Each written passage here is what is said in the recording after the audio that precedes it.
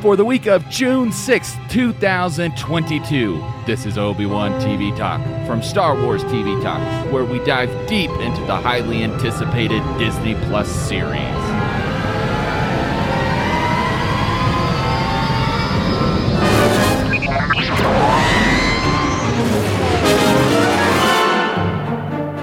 Today, we are discussing the third part of the highly anticipated live-action series Obi-Wan Kenobi, in which Obi-Wan and Leia search for allies to assist them in getting home. And while doing so, Obi-Wan comes into conflict with his old apprentice and friend. But before we dive into that, we are joined by a new guest. Dave, would you introduce our guest for us? Absolutely. If you are a fan of the show Legends from, whatever multiverse that is, you may know Kyle from the corresponding TV Talk podcast, Legends TV Talk, where he, Will, and Bell have, in the past, dived in like we do here with Obi-Wan. Kyle, how are you doing today? I am doing fantastic. How is everyone today? I'm good. I'm good. I am on standby, awaiting my wife to go into labor for our first child, so I'll be missing in action, and it sounds like Kyle will be joining Star Wars TV Talk in the future during my absence, and then hopefully even once I return, we'll have some cool Star Wars stuff to talk about. Excellent. Absolutely. Well, let's go ahead and dive into part 3 of Obi-Wan Kenobi, because a lot goes down, and really it's not even a lot, like maybe like 2 things go down in this episode, but it kind of feels like a lot because there's a lot of emotion, there's a lot of craziness. It feels kind of like a horror film for Obi-Wan, that he's going through this kind of PTSD, and now it all comes back, and he's a little overwhelmed here. So before we get into Obi-Wan, let's go ahead and talk about the Grand Inquisitor to be, ? What's going to happen with Reva? She is guaranteed by Darth Vader that if she delivers Obi-Wan, she will become the Grand Inquisitor. Now, we know what happens with the Grand Inquisitor because we've seen Rebels, and if you haven't seen Rebels, then, maybe you're on the edge of your seat a little bit more. But I'm still interested to see what happens with Reva here. So, Kyle, what do you think is going down with her? I think it's a little like, I think what's going to happen in the end for her is, if you've ever played the Force Unleashed game, Vader lies to the secret apprentice and betrays him, and I think that's what's going to happen with Reva. Do we really know how to say it correctly? But I don't foresee her coming out of this alive, especially as the Grand Inquisitor. But I'm interested to see how the Grand Inquisitor was not unalived at the end of episode 2. Right. Now, Dave, what do you think is happening with this? I'm thinking along the same lines. I've never played the Star Wars video games, Force Unleashed or otherwise, but it just made sense to me because I do some reading in the extended universe, and the same things happen with the Sith. They lie to their apprentice, whether it be an official one or a secret one, somebody dies. So that's exactly the same place I went with this too. Yeah, and obviously Vader is unsuccessful in his plan to destroy Obi-Wan in this episode. He gets super close, but obviously Obi-Wan escapes with the assistance from this new ally. And I think somehow this is going to make Vader more angry, and he'll somehow push the blame onto others. And so this will kind of be like the whole, well, you didn't deliver him to me, so keep trying. Good luck next time. And this kind of gets us into like Obi-Wan's mentality here, because the episode immediately starts off with him desperately trying to reach Qui-Gon. So this is something that is most likely, like, they're setting the stage for a Ghost Qui-Gon, at least the voice, but I think we're going to full-blown see Ghost Qui-Gon talk to Obi-Wan. But I really love that this is probably what led to that, because we know by the time A New Hope happens, Obi-Wan has already communicated. It doesn't actually say that he does, but we know that because he, of course, becomes one with the Force and becomes a Force ghost himself. So I like that it's very likely that the relationship with Anakin is going to be what causes Obi-Wan to reach out and finally be successful. What do you think about that, Dave? Do you think that's going on, or am I off on that? I don't actually have a real thought on it either way. Your theory, I think, fits just nicely because, as you say, he was desperately trying to reach Qui-Gon, looking for some advice here. There may be something else down the line, but right now, for the facts that we have in hand, Anakin, Darth Vader being the push that Obi-Wan needs to break that wall and get to the point where he is years down the road in A New Hope. Right now, that's the best theory I can see. And Kyle, what about you? What do you think's going on with that? And when are we going to get a ghost Qui-Gon here? I'm thinking it's gonna be next episode. Disney has been doing a lot of episode 4 is the one that everyone needs to see. I think that is what is going to happen. And when Obi-Wan is at his lowest, I think, especially because he got burned in this episode more ways than one, I think. And he's at his lowest. He needs that guidance, and I think that's when we will either midway or at the end of the episode get that reveal of Ghost Qui-Gon coming back and helping him. It's going to be a good payoff for all of us fans. Right. And we know that Obi-Wan is even like more desperate than he was, because we've seen him in a very desperate state reaching out to Qui-Gon in the first 2 episodes as well. But this one, like, he knows that Anakin is alive. His brain is playing tricks on him. Like, he's seeing, Anakin out in the distance, and he's, going through some crazy stuff. So either that's, some sort of force connection that he's seeing, or he's actually going through like some extreme mental distress here where he's seeing Anakin in the distance. And I really like that he sees Anakin and not Vader, like in that vision or like his brain mirage, because he hasn't actually seen what Vader looks like at this point. So yeah, it's a lot of crazy stuff going down here. Now, Dave, we saw Hayden Christensen as Anakin Skywalker once again. How did that make you feel? I thought it was great. I mean, at this point in the time, who are you going to get to play Anakin Skywalker other than Hayden Christensen? Most of the younger Star Wars fans only know him as Anakin Skywalker. I mean, they would have been confused if they're watching all the way through to the original trilogy when Vader's unmasked and it's not Hayden Christensen. So I think he's the perfect choice, because why recast? Hayden was willing to come back. He's been saying that for a while, just as Ewan McGregor was saying he would be willing to come back to redo his role as Obi-Wan. And as far as the scene we're just talking about goes, I think it was played brilliantly. I mean, whether it be a form of Jedi PTSD or just the situation itself, because he just learned that Obi-Wan's going on, or maybe there's something else going on up there that we don't know about yet. There's lots of theories for that, and they're all fun. And Kyle, this is kind of an easy fix, because if Disney doesn't want to hire Hayden Christensen, because they don't have to, they don't have to show us who's behind Vader's mask, but they intentionally went out and got Hayden Christensen and said, we're bringing you back. Now, what did you think of that decision? And now actually like seeing it, like we see him in like deep makeup in part 2, where he's clearly the one in the tank.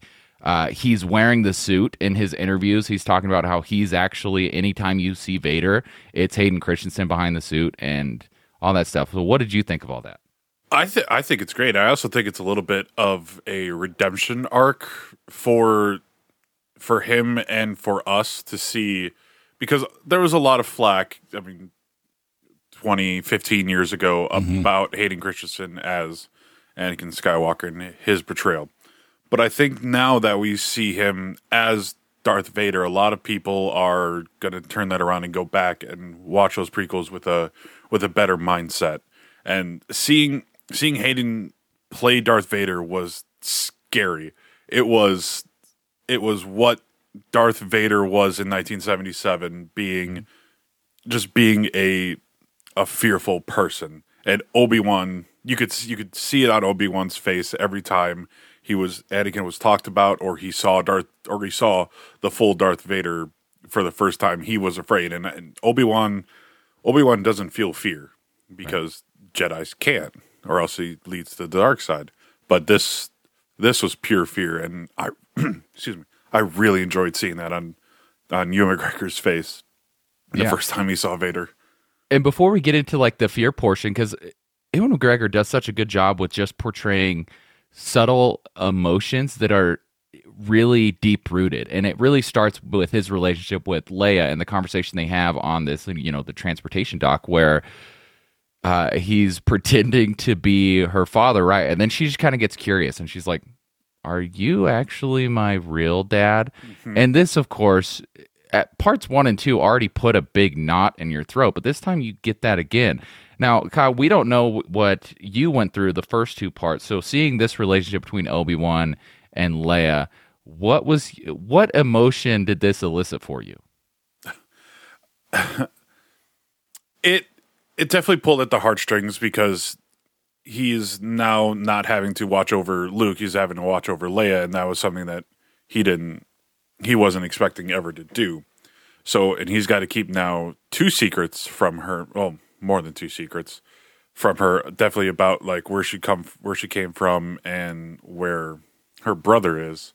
But I think Obi-Wan is doing the right thing about keeping everything close to the chest and trying to protect her as best he can. Yeah. And Dave, what about you? When you saw this conversation play out again, where she just kind of, and you see it on her face, where she like pauses, she's kind of studying Obi-Wan, and then just decides, I'm just gonna ask, "Are you my dad?" It really plays to the intelligence of Leia, even at a young age. I mean, she realized in that moment that he was actually talking about her birth mother. I mean, not a lot of kids at that age of 9 or 10 would put that together. So, like, it really plays to, like, we've got a really intelligent child here, like, probably a prodigy in her own right. And the fact that she was able to look at him and go, like, "You knew my mom. Are you my father?" And then he has to come up with this lie, like just like that, going, no, Leia, it was just a story, but she felt the truth in it. Yeah, and this kind of brings up where you were saying last time, where Obi-Wan, he's very curious about Luke showing, and we get very much those hints that Leia is showing at this point, that she's very much in tune with the Force, with where she's at in her own age. And I think that's exactly what's going on. And one thing that Disney has really explored in The Force since taking over is kind of the altogether emotional connections of the Force, and kind of how there's confliction there, like really with all love, right? Like this is a very deep emotion, and the Force is kind of this driving factor in these emotions. And it kind of shows, like, the flaw of the Jedi sometime, where they kind of ignore that portion, that the Force very much is in tune with all emotions, not just with, necessarily removing love and passion, but more so there should be natural balance in all things. And so I like that they're continuing that here, because these aren't negative things that Obi-Wan and Leia are feeling. These are very much like deep-rooted in a human connection, and I really appreciate that, and that feels, pretty emotional to me. So I really have enjoyed that thing going on here. So yeah, a lot going on with Obi-Wan and Leia. We'll see what happens, because obviously this one ends on a cliffhanger where Reba is the one who has encountered Leia. So we'll see what happens there.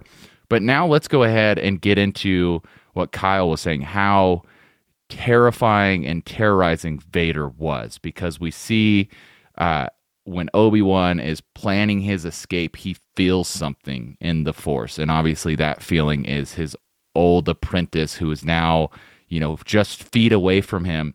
And obviously Vader feels it too, because, like, Kyle, what did you think about Vader just bringing out all these people, torturing them and killing them? Clearly his plan was he's going to keep doing this until Obi-Wan confronts him. Yeah, and it worked to an extent. I mean, he felt at that last moment, Vader felt Obi-Wan, and then that's when we see Vader go off. It was a perfect plan, and it worked great. I was not I was not expecting so much force choking from Vader right away, because I mean, even in the original trilogy, we don't see it that often. We see it twice. Mm-hmm. So now that we get it, we get I think Vader at the height of his power here. Yes. And it is scary. I keep saying that, but it is really scary seeing how much power Vader has and what he can do with it. Yeah, and this was something that we kind of saw in Rogue One as well, right? Like the first time that we were terrorized by Vader since, A New Hope was in Rogue One, when he's doing this kind of hallway scene, and he's just walking, he's not running, he's not like doing like a bunch of he doesn't really seem desperate. Like, that's the crazy thing. He's like Michael Myers chasing down the teenagers in the street. Like, he doesn't seem desperate to get them, but he knows he's in control. So Dave, what did you think about all this stuff going on with Vader? It was nuts. Absolutely nuts. I mean, we don't see much of it, even in the prequel. In number 3, we know he's gone dark, and we don't see him really tap into the energy of the dark side yet.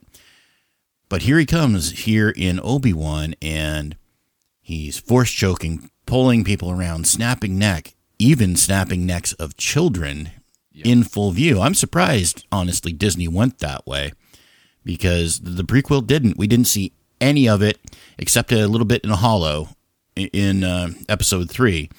But here we are, basically as a bystander in this little mining village, and we see him kill one guy. The sun runs out, just snaps the neck of the son, and moves on.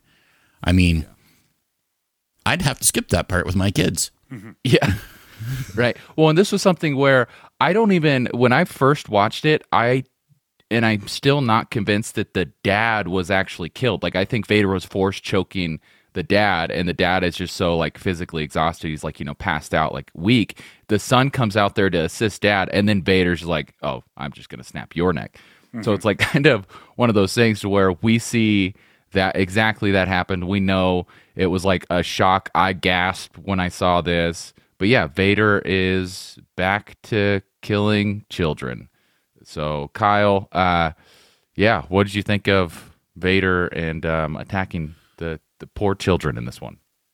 I mean, he's used to it, so it's not it's not really that surprising. But using the Force to do it is more surprising instead of his lightsaber. Right, and this is like one of those things to where we see kind of Obi-Wan in episode 2 especially talking to Anakin about the purpose of the lightsaber and how the lightsaber is his life and how he can't lose the lightsaber. And I kind of feel like this is one of those things where Vader is like showing Obi-Wan, like, I don't need a lightsaber to beat you. I just need this. Crazy stuff going on for sure. And then there's Obi-Wan. He doesn't exactly help, but I think he stands in the distance enough for Vader to sense him so that Vader starts chasing him away from the village. Like, I don't know, because that's where Obi-Wan's like, I got to do something here. So I don't know. Kyle, are you a horror film guy? Do you watch a lot of horror films? I do watch horror films. I wouldn't say I'm like a horror film expert, but but when you said Michael Myers before, I'm like, that's perfect. That's exactly what I think of Darth Vader being. He's not running. He's slowly walking towards his prey. And that's exactly Mike Myers. So that's a perfect thing to say about him. It's better than Jason.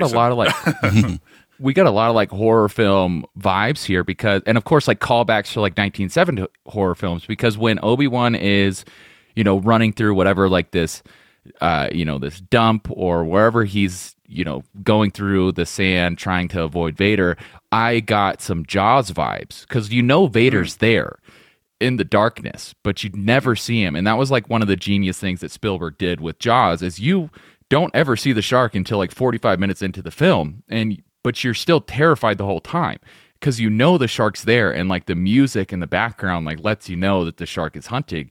And I felt very much that way when when Obi-Wan's like kind of going through the darkness, you see nothing, but you know that Vader is out there.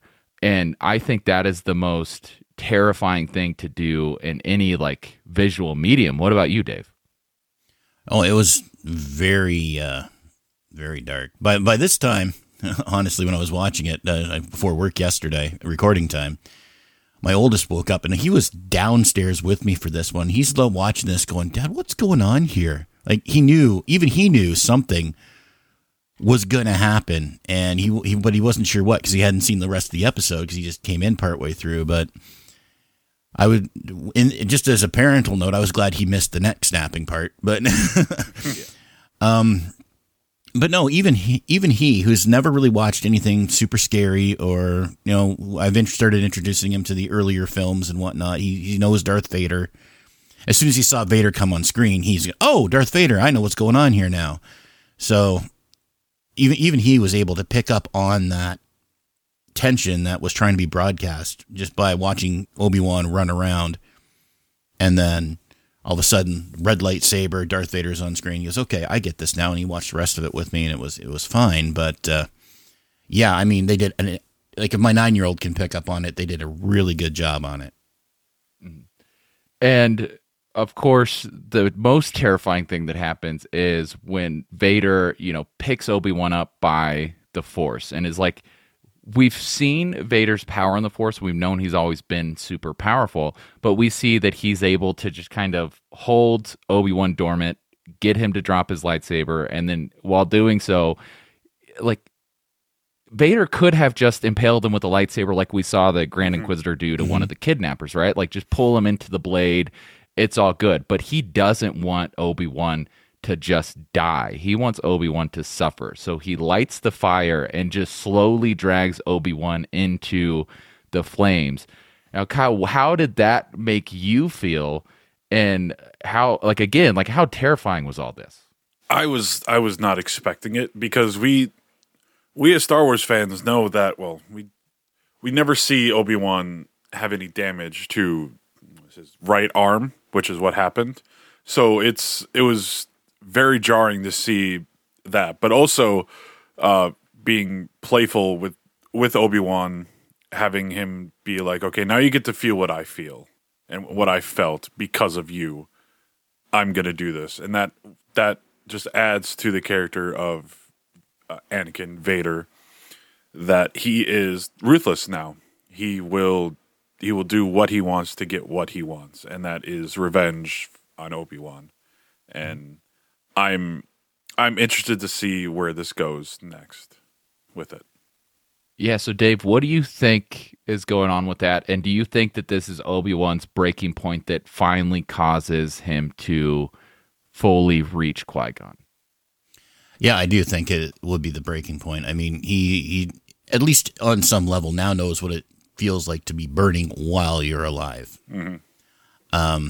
So that'll help, and he's going to have to recover from all this. And I think no matter how they have him recover, whether it be Bacta Tank like we saw in Mandalorian, or just ministrations of and some allies that he's picked up along the way to get him back up and running, I think a combination of what just happened in the scenes we've been talking about, plus finding out that Reva's got Leia again, is going to break through whatever wall is keeping him from being able to contact the Qui-Gon's Force Ghost, and that's when he'll start getting his advice, and that's probably where we'll see the series start turning around to its inevitable conclusion. Mm-hmm. Right, and I'm feeling maybe we get, I don't know, like maybe we get some Yoda going on with some communications, because of course, when Luke runs off to save Han and Leia in Empire, Obi-Wan's just like, he's got to be safe, because if he's not, we're doomed. And Yoda's the one that says, well, hey, remember, man, there's another one. And obviously talking about Leia there. And so maybe this is what causes a communication with Yoda. I don't know what's going on there, but maybe we get a Yoda cameo. But we know, like Kyle was saying, episode 4 is the one to watch. So do you think we're getting extra cameos, or do you think that this is just going to be a Qui-Gon? I think it's just going to be a Qui-Gon. If we get Yoda, I didn't even think about Yoda at all. That would be awesome. I think Deborah Chow did say that there are going to be more cameos throughout the rest of the series. I'm hoping for a Cal Kestis, but because at this time, Cal Kestis is still alive because of Jedi Survivor, because that's when it takes place. So maybe he just shows up randomly. But I mean, we did get a Quinlan Vos name drop, so I'm still hoping for a live action Quinlan Vos. I think that's what it's going to be. That I think we're going to get Quinlan in this one because there's been so many hints dropped around that character. Not too many people are aware of that character, but obviously super fan favorite for those that have, read the comics, watched the shows, delve deeper into some of the, the greater lore or things like that. So I think that might be what we get here. Cal Kestis would be cool. The timeline works out because what they were saying is, so this is 10 years. This is they're making the sequel to, his video game, and the sequel takes place 10 years after Revenge of the Sith. So who knows what goes on there? But yeah, that's something I'm looking forward to. We'll see what happens, but I think we're getting at least Qui-Gon in episode 4 and potentially some more people. So, yeah. Dave, what is your overall thought of this part of Obi-Wan Kenobi? Well, this is the darker episode that we all knew had to happen. Absolutely. Because we've been teased Vader. We knew he was going to show up. Perfect time. Like right before the crest, maybe cause the crest of the action so that we can get into that downward arc of the story and get everything resolved. As far as everything else goes, I mean, love the idea of a Qui-Gon appearance in episode 4. I like the Yoda idea too. Seeing some of the deeper cameos that I'm not quite aware of. Like, I'll have to look up Cal Kestis after we get off because I've never heard the name before. But it'll be fun. I'm looking forward to seeing what they do with who they pull from various parts of the lore to put in these alluded to cameos between now and episode 6. Mm-hmm. All right, now Kyle, your final thoughts of this part and the prior parts of Obi-Wan Kenobi, and then where can the people find you? I really enjoyed episode 3. I thought I enjoyed it more than the second one, but still the first one is fantastic. So I'm looking forward to where they can go from here and if it tops those other 3 episodes. So I'm definitely, again, still watching it week to week. But where people can find me, you can find me on Twitter and Instagram at Kyle Krause89. You can listen to me weekly at the Atomic Geekdom podcast, where we go through everything geeky. We have geek outs. We do some play nights on video games and stuff like that. And as Dave said in the beginning, Legends TV Talk, it does not exist anymore. We stopped after season 5. But if you want to go back and listen to the old episodes that we do have for the for seasons 2 through 5, Legends TV Talk on wherever you get your podcasts. Well, thank you for joining us, and you can keep up with this show on Twitter at Star Wars TV Talk and by emailing us at hello@StarWarsTVTalk.com. You can find the rest of our shows online at StarWarsTVTalk.com and by searching for Star Wars TV Talk wherever you get your podcasts. And please don't forget to subscribe and review.